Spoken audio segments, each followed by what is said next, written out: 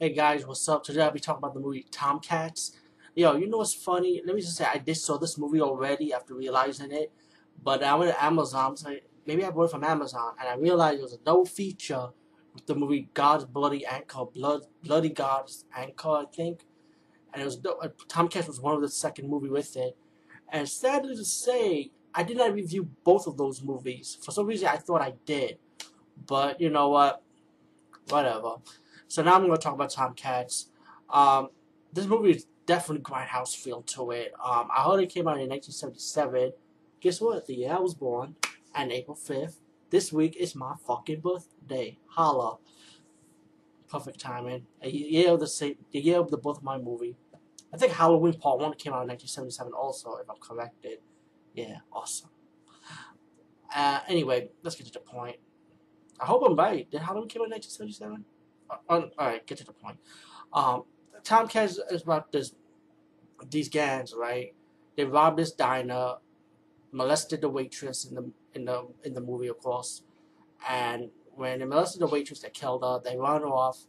Later on, they found out, like the brother of the waitress, found out that his sister had been murdered, and then these redneck gangs, pretty much, that's what they do. They rob diners and they molested molested females that work in the diner, and they're like troublemakers. Later on in the movie, the rednecks get captured by the police officer. They stand trial, and you know what? They the judge let them off because of lack of evidence, and because of that, the brother got mad, and he wants to get revenge. You know, Death Wish style, of course, and he goes after these rednecks again one by one. Um, the girlfriend was worried about her boyfriend, who's the brother of the sister of the waitress who got murdered, by the way.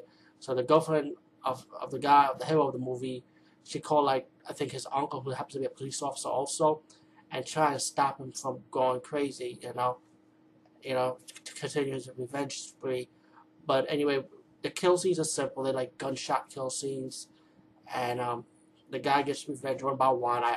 I kind of like how he gets his revenge. It's simple, it's nothing too fancy, and I don't mind fancy kill scenes, in any kind of movies. But like I say, the movie gets to its point. It's pretty much a revenge themed movie, and you get your ending when you finally face the last guy in a shootout in the hotel room, running through the beach scene, and while the girlfriend's trying to stop her boyfriend from continuing his killing spree, his girlfriend got injured a little bit, and the two cops who was friends of the brother and the waitress, of course, who died in the beginning of the movie.